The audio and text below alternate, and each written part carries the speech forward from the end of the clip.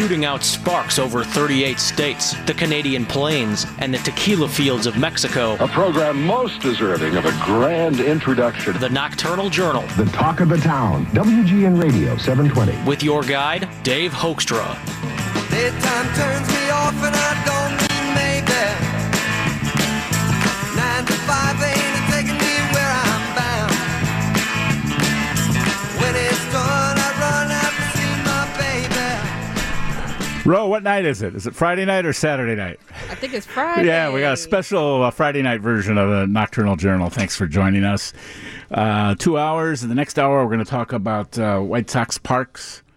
Amazing vendors. I bet you guys are all White Sox fans. You bet. Yeah. So we're going to talk about the history of the old Comiskey vendors a lot. We're going to talk about Go RVing and small houses, tiny houses. In the studio for the first segment, and thank you all you guys for coming down tonight. We're going to pay tribute. I only met her a couple times when I did a story on her, but Wanda Kurek, the proprietor of Stanley's, 43rd in Ashland and Back of the Yards. And she passed away June 18th, right, at age 95. So we want to talk about the history of the tavern. In the studio, we have, why don't you guys just introduce yourself? And we'll start with the Back of the Yards and go specific. But Hi. Dominic? I'm Dominic Pasiga from Emeritus Professor at Columbia College. And you wrote, which we'll reference here, Slaughterhouse, Right. Chicago Union Stockyard and the World It Made. University of Chicago Press? Yep. Okay. Yeah. Walter? I'm Walt Kurek, and I'm proud to say that I'm Wanda's nephew. Okay. My name is Ken Motti. They jokingly refer to me as the mayor of rockabilly in the music scene in Chicago, and I was lucky enough to be introduced to Stanley's Bar by the young man sitting next to me. And I'm Steve Mandel, a fan of all things old about Chicago. And That's why you're on this show. This is your second visit to see Yes. us. We talked about the Buck of the Sun. So let's just talk about, like I said in the general, let's talk about the history of the Union Stockyard, Dominic, and the ebbs and flows, how it started, how it wound down when Wanda was there. I want to tell the listeners how important it was and how Wanda's Bar played into it. Sure. The Union Stockyard opened on Christmas Day, 1865. What better way to celebrate Christ's birthday but to open a livestock market? And it lasted till the first non-market day was August 1st, 1971. So almost 106 years. And it started almost immediately as a tourist attraction and as a center of the meat and packing industry. Most of the packers had been located in Bridgeport along the south branch of the river, but by 1870-75 they began to move in west of the stockyards.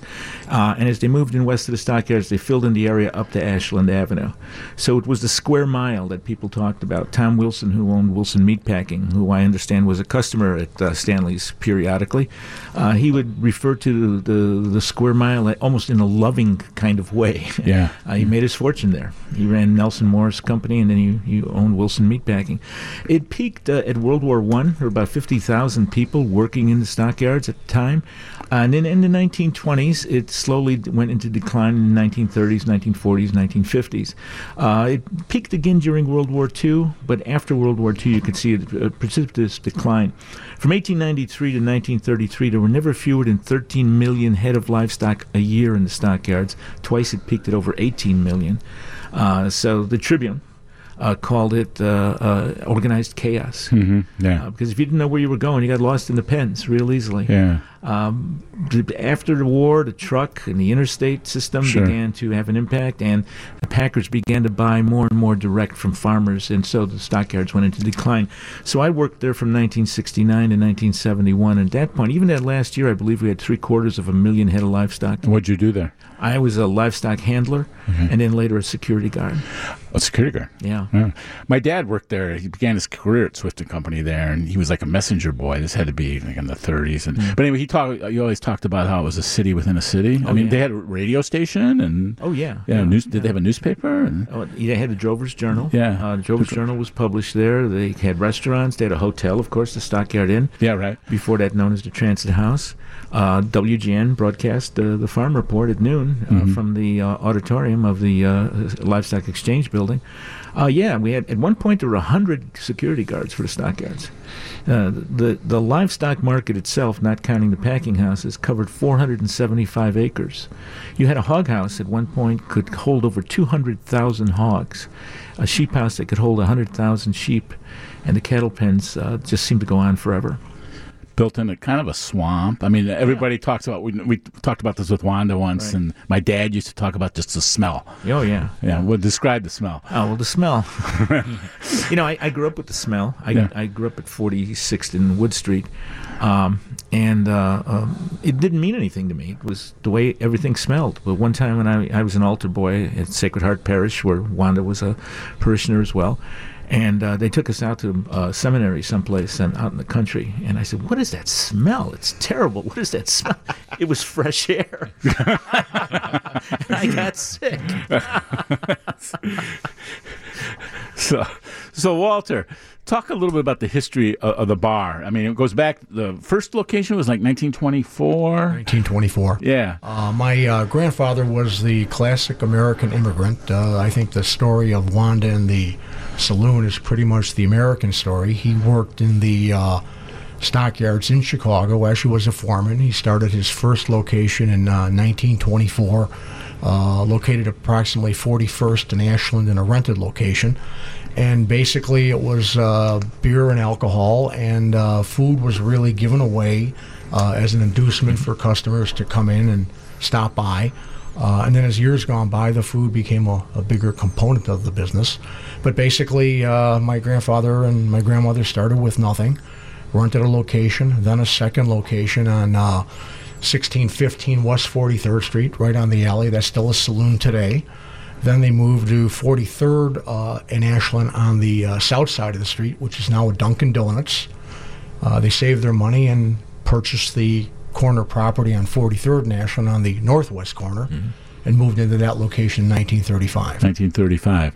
And it was always a family business. Everyone in the family worked in the business. My father was a lawyer, but he tended bar. My aunts tended bar. My uncle tended bar. I tended bar when I was in college, and just a family business. How did you see the neighborhood change? I don't know roughly how old are you?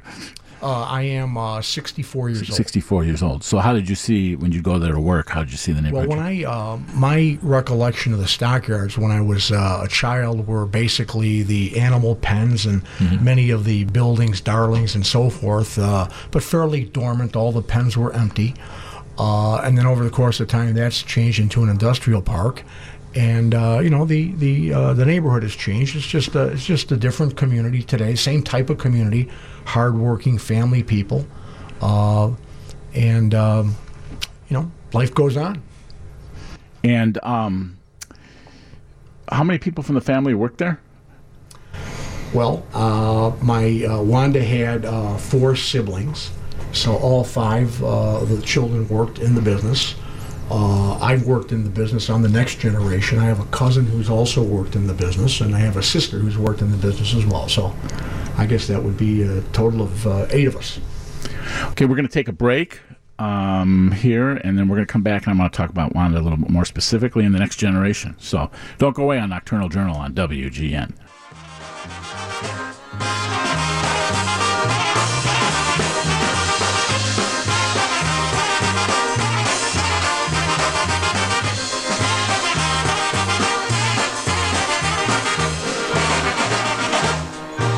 Świeci, miesiąc świeci, tak ale każdemu, tylko temu obco, tylko temu. Marion Lush.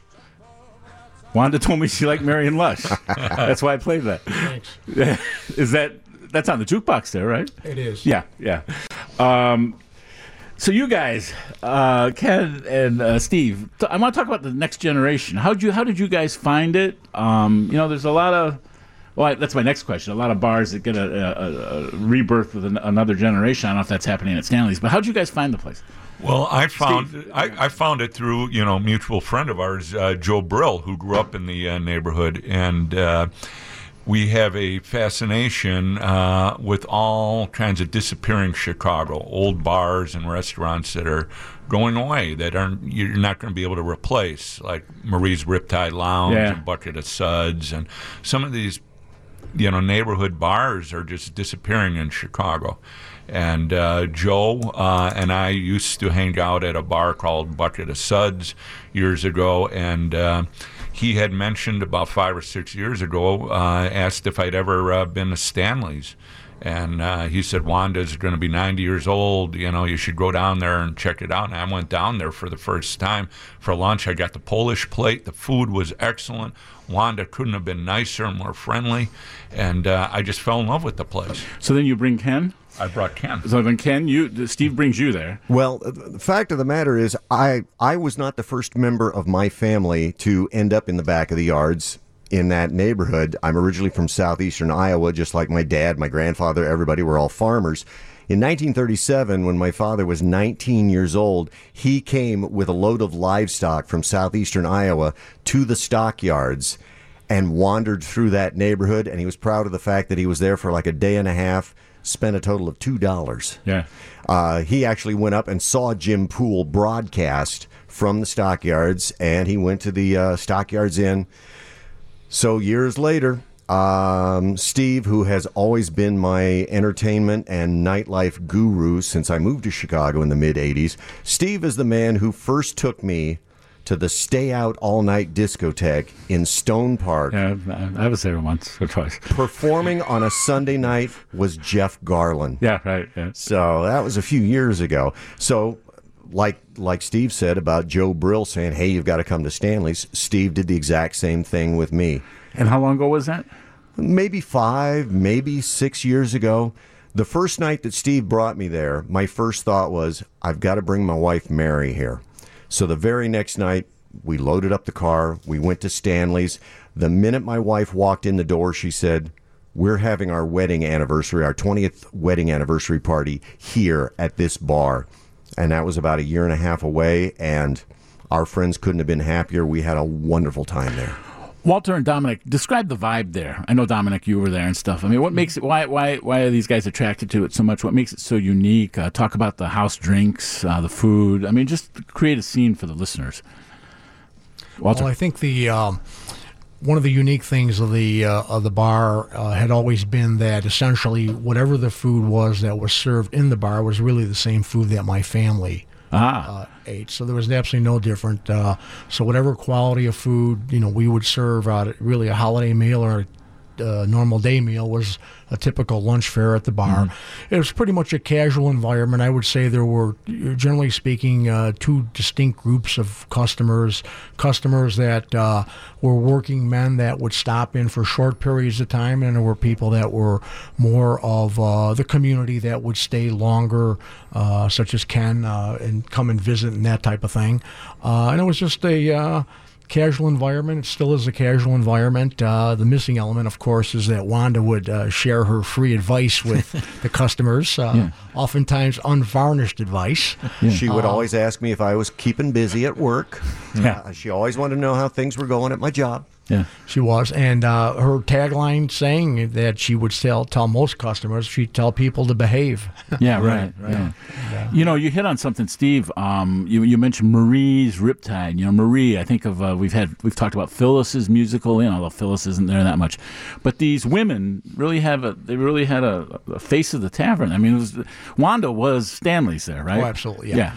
She ran the business with her brother, beginning in the late 50s, and then her brother, my Uncle Ted, passed away in 1983, and then at that point forward, the business really transformed into her business, and she was the face of Stanley's. It was really in modern days more of Wanda's business than it was my grandfather Stanley. No doubt about that. She was the main attraction. Yeah. I mean, she lit the place up when she walked out of that back room, out of that kitchen, and everybody said, hey, Wanda, and she would sit down and talk with you for hours, actually, at a time. Yeah. She would. My wife and I would go there for lunch, and we would take along my mother-in-law, who is in her mid-80s, and she and Wanda hit it off like long-lost family members. They would sit and talk for hours while we had lunch. Yeah.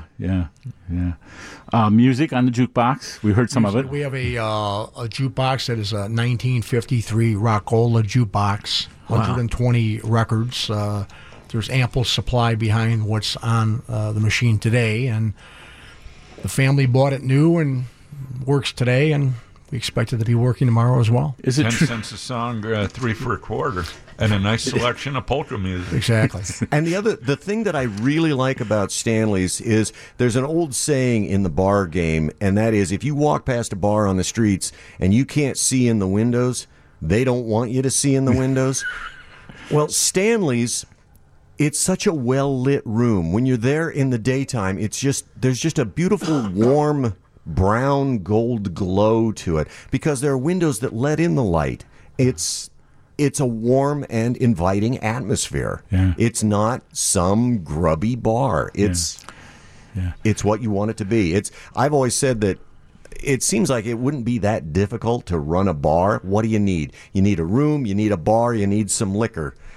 Well, it's a lot more complicated than that, but Wanda, Walter, everybody in your family, your grandfather figured it out back in the 20s, and it still works. No, and let me just comment that I think if my aunt were here today, she would tip her hat to all the other families, proud Chicago families, particularly some of the South Side families, the Schaller family, the Shinnick family, people who have built and maintained saloon businesses, and it's no easy business. A simple matter is you're on your feet all day long, and that food has to be cooked, and the shelves have to be stocked, and it's certainly not an easy thing to do. Do you guys have any idea? I mean, they always say it was one. I know Schaller's is closed, and that had a very old liquor license. Was it 1 or 2 or 3? I don't know where the Berghoff sits and all The that. Berghoff's is 1. Yeah, really. Yeah. But I wouldn't call the Berghoff a slut. But I'm with you, Dave. Yeah. I'm completely with you on that one. but do you know how old the liquor license was? Is it Stanley's? Yeah, I would say that, well, first of all, our first liquor license was 1924. It's a hard thing to measure, but I think it would be fair to say that we're probably one of a handful of Chicago liquor licenses that are still run and maintained by the same original founding family. Wow. I think it's fair to say that possibly with the exception of Berghoff on the entire south side of Chicago, we would be the oldest saloon in the city. And as I say, we certainly respect everyone else in this business because anyone who's been in the game for a long, long time has worked very, very hard. Outside of Joe Brill, have you had any celebrity customers and stuff? Hey, Ken Motti, the mayor of Rockabilly, and Steve Mandel drink their regular. I mean, any politicians come in? Yeah, we've had a number of politicians, and the mayors have been in. All the mayors?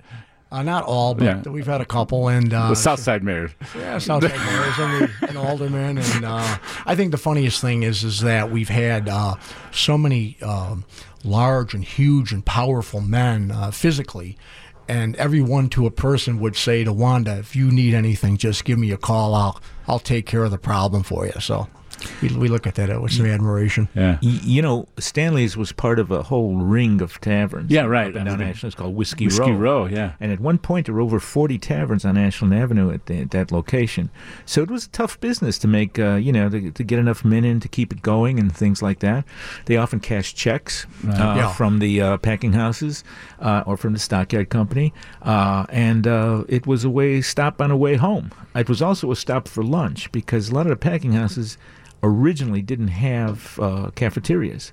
So they'd go out and they'd stop at the bars. There'd be a hot plate, not a hot plate, but a steam table, and you'd eat for free if you had a shot and a beer. And Stanley's walked right into that and is the last bar on Whiskey Row. Yeah, and I would say on the food, probably for the first many years of the business, the food was really a giveaway. The food was just for the convenience of the customers. The customers came in to drink, and my grandmother would make food and put it out free of charge, just as a nicety to the customers.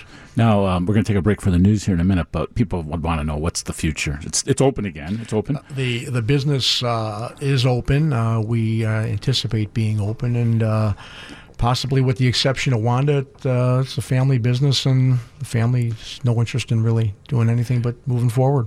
Give the address again. It's 4258 South Ashland. It's on the northwest corner of 43rd Street and Ashland, right across from the main entrance to the Chicago Stockyards. And what is it? What are the hours? Did you tell me last call? Was it 7? I'm not sure if this is still going to be the case, but last call was around 7:30 p.m.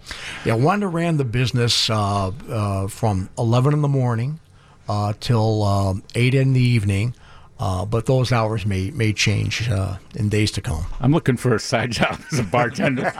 Come on down. Yeah. All right, we're gonna take a break. You guys want to hang around a little bit? I want to get a little bit more into Wanda. And, okay, Sure. so we'll be back with more of a tribute to Stanley's on WGN after this. Oh, that it's worth every treasure on earth to be young at heart. For as rich as you are, it's much better by far to be young at heart. Welcome back to Nocturnal Journal on WGN, and we're paying tribute to Wanda Kurek, who passed away June 18th at the age of 95. Proprietor, Stanley's. She, well, while we played that song, you told me that was her first rock concert. Yeah, she saw Frank Sinatra live when she was a teenager. And that was her first rock concert. It was. She missed a lot. Did she? I asked her once if she saw the Beatles at the International Amphitheater. I don't think that was up her alley. The Beatles were not quite her style. Talk about people may not know about her background in fashion. She graduated the Vogue School of Fashion, and I didn't know this till last week. She wants to own over 100 McCall's dress patterns. So talk about that. That's where her sense of style came from, right? Yeah, her passion really was dressmaking, dress design. She graduated high school in the height of World War II, and that would have been 1942, and began the Vogue Chicago School of Fashion. But then quickly ended that simply because she was called back to work in the family business since her brothers were in the war. And then in the 50s, she purchased a dress shop on 75th and Loomis and had a small dress shop for 3 or 4 years, and then was called back from that because, again, her father took ill, and she went back into the bar business. But that was really her passion. She made many outfits, designed many clothes. She was really fantastic with it. Yeah. I'm guessing that's why Wanda liked me and could tolerate me, because I would always show up. I tend to wear a shirt and necktie no matter what I'm doing. You're dressed up here. Well, like Steve said, I'm dressed for radio. Yeah, right. My heroes in fashion were Commissioner Gordon on the Batman TV series and Eddie Albert on Green Acres. I said, that's how you do it. That's how you put on your stump grubbing suit. So you would come to the bar dressed up. Yeah. I would come there straight from work. I work in the western suburbs, and I found out that at like 2:30 in the afternoon on a Thursday, I could make it from the western suburbs to Stanley's in 45 minutes. I would jam, and I would get there, and Wanda was always, she was happy to see every person that walked into that bar. She really was, and she made you feel so welcome, and just seeing her little head peeking up over the bar, because she was a small woman. Very short, yes. Very small. But she filled that room with her personality. You told me you always felt like you belonged. That was a common theme there. I really did. Being, like I said, coming to Chicago from southeastern Iowa and being a farm kid, you always kind of have a chip on your shoulder about, oh, here I am in the big town. But it was like finally coming to Stanley's with my wife, with my friend Steve, I really, really, after all these years living in Chicago, I felt like I belong here. My wife and I, the very first funeral that we ever attended for one of the barkeepers that we ever went to was Paul Fong, who was the owner-operator of Chef Shangri-La in North Riverside. We went to his visitation because my in-laws were personal friends with Paul and his wife Susie.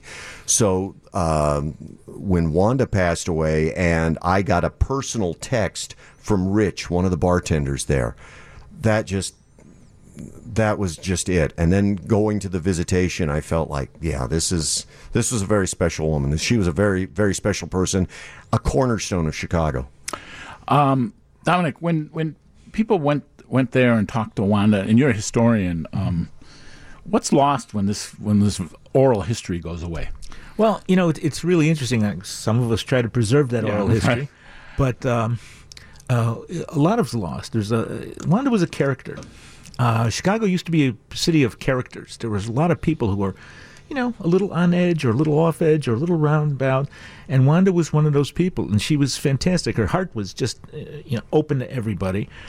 She was a great person, but she was a character, and she drew people into that bar. I mean, she drew me in. My family grew up around the corner from there, and knew a lot of the same people and went to the same church when I was younger, before it closed, Sacred Heart. And people were just drawn to that place. Yeah. It was a good, respectable bar on Whiskey Row. Right. Wanda really liked when Dominic came in because they were able to talk about the neighborhood. They both knew the same families, but what was really unique is that virtually everyone Dominic knew, Wanda knew that person's grandparents or parents. And right. You talk about Whiskey Row. How many women had a face on Whiskey Row? I mean, was this rare that Wanda was? I think it was not as rare as you might think. There were several bars close by that were run by women. Maybe in the early days it was mostly a male institution. Let's say before World War I, World War II. But it changed over time. You know, Whiskey Row was one of those places. That people in the neighborhood, there were two kinds of taverns in back of the yards. There were the taverns on Whiskey Row, which anybody could go to, black, white, Hispanic, whatever. And you'll see the same mix today at Stanley's. Then there were the bars on the inside of the community. There were about 3 bars per block in back of the yards. I think on my block there were 5. So that's a lot of bars per block. But those places were more closed off. It was a Lithuanian bar. You didn't go in if you were Polish. You didn't go into if you were German. You didn't go into a Polish bar. You know, these were but not on Whiskey Row. Whiskey Row was open to everybody. We've always had an eclectic mix of customers. Proud to say that we still do. If anything, Wanda embraced diversity in the sense that when she rolled up her wet towel and snapped it in your face, you knew it was time to leave, whatever planet you were born on. And every time I go to the bar, I end up having a conversation with someone at the bar that I would not have met otherwise at any other place in my life. They say that in your life you have your home, your job, and then you need that third place. Third place, yeah. And third place. Stanley's is absolutely third place. I have met one of my favorite people that I met there was a man who had a degree from an Ivy League school out east, and he was working here for one of the recycling companies, not as an executive, as a guy on the truck. Yeah. There's a story right there. Yeah. Yeah. Well, you know, it's always been an interesting place, and Wanda would talk to me in Polish too, which was kind of fun for both of us. And but you're right about that clot. She could hit you with it. I remember somebody saying, Wanda, you know, I don't like liver. She said, go to there's the door. Around the corner is McDonald's. Go eat there.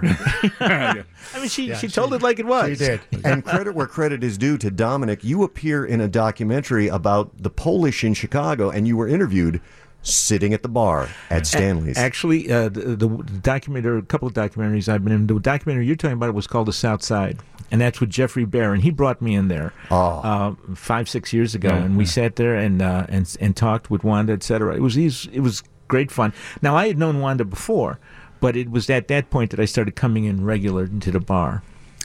Okay, in the time we have left, I want to go around the table and talk about your projects outside of going to Stanley's.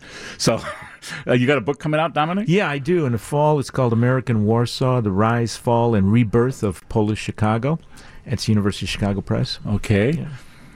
Well, you'll be busy, right? We're busy. The business is open, and we're looking forward to welcome back all of our friends from over the years. Are you going to make any changes? You wouldn't tell me if you are. We're trying to improve our parking situation, which is a little tight. But other than that, I think the same room will be the same. I kind of lost track there. What time is last call? Well, it was 8 p.m. We're open a little later now, but that's all now in the process of being redefined in a sense. Okay. All right. Ken Motti. Oh, I'm the busiest man in pretend show business. Gin Palace Jesters. I play in a traditional and original country and western band called the Gin Palace Jesters. You can find us on Facebook, Gin-Palace-Jesters. And I'm also involved in a show that can be seen on YouTube that's called the Chicago Vintage Show, that is sort of like the Tonight Show, but with all rockabilly and tattoo stuff and vintage and swing dance stuff. And I get to play Johnny Carson. It's the most fun I've had in my show business career, and I am making air quotes with my fingers. Okay. Steve Mendel, what are you up to? I'm going to continue exploring, looking for lots of gems in places like Stanley's across the city, and help spread the word. What do you? Last question. What do you learn when you go to these places? The sense of history. I mean, that's real important to you. Yeah, because I just love. I don't like where we're headed. I don't like the music. I sound old, but you kids with your live music, and you are old. I just not a fan of what's going on now, and I like this old history, and I like talking to these people. Joe Dano, who owned Bucket of Suds, if he were alive today, he'd be 103 years old. And just learned so much history from him about the city and how things were. You know what? They have time for you. I used to. Right, that's right. They like. And one of the things that I noticed about whether it was Marie or Wanda or Joe Dano is that none of these people wanted to just stay at home and sit and watch TV.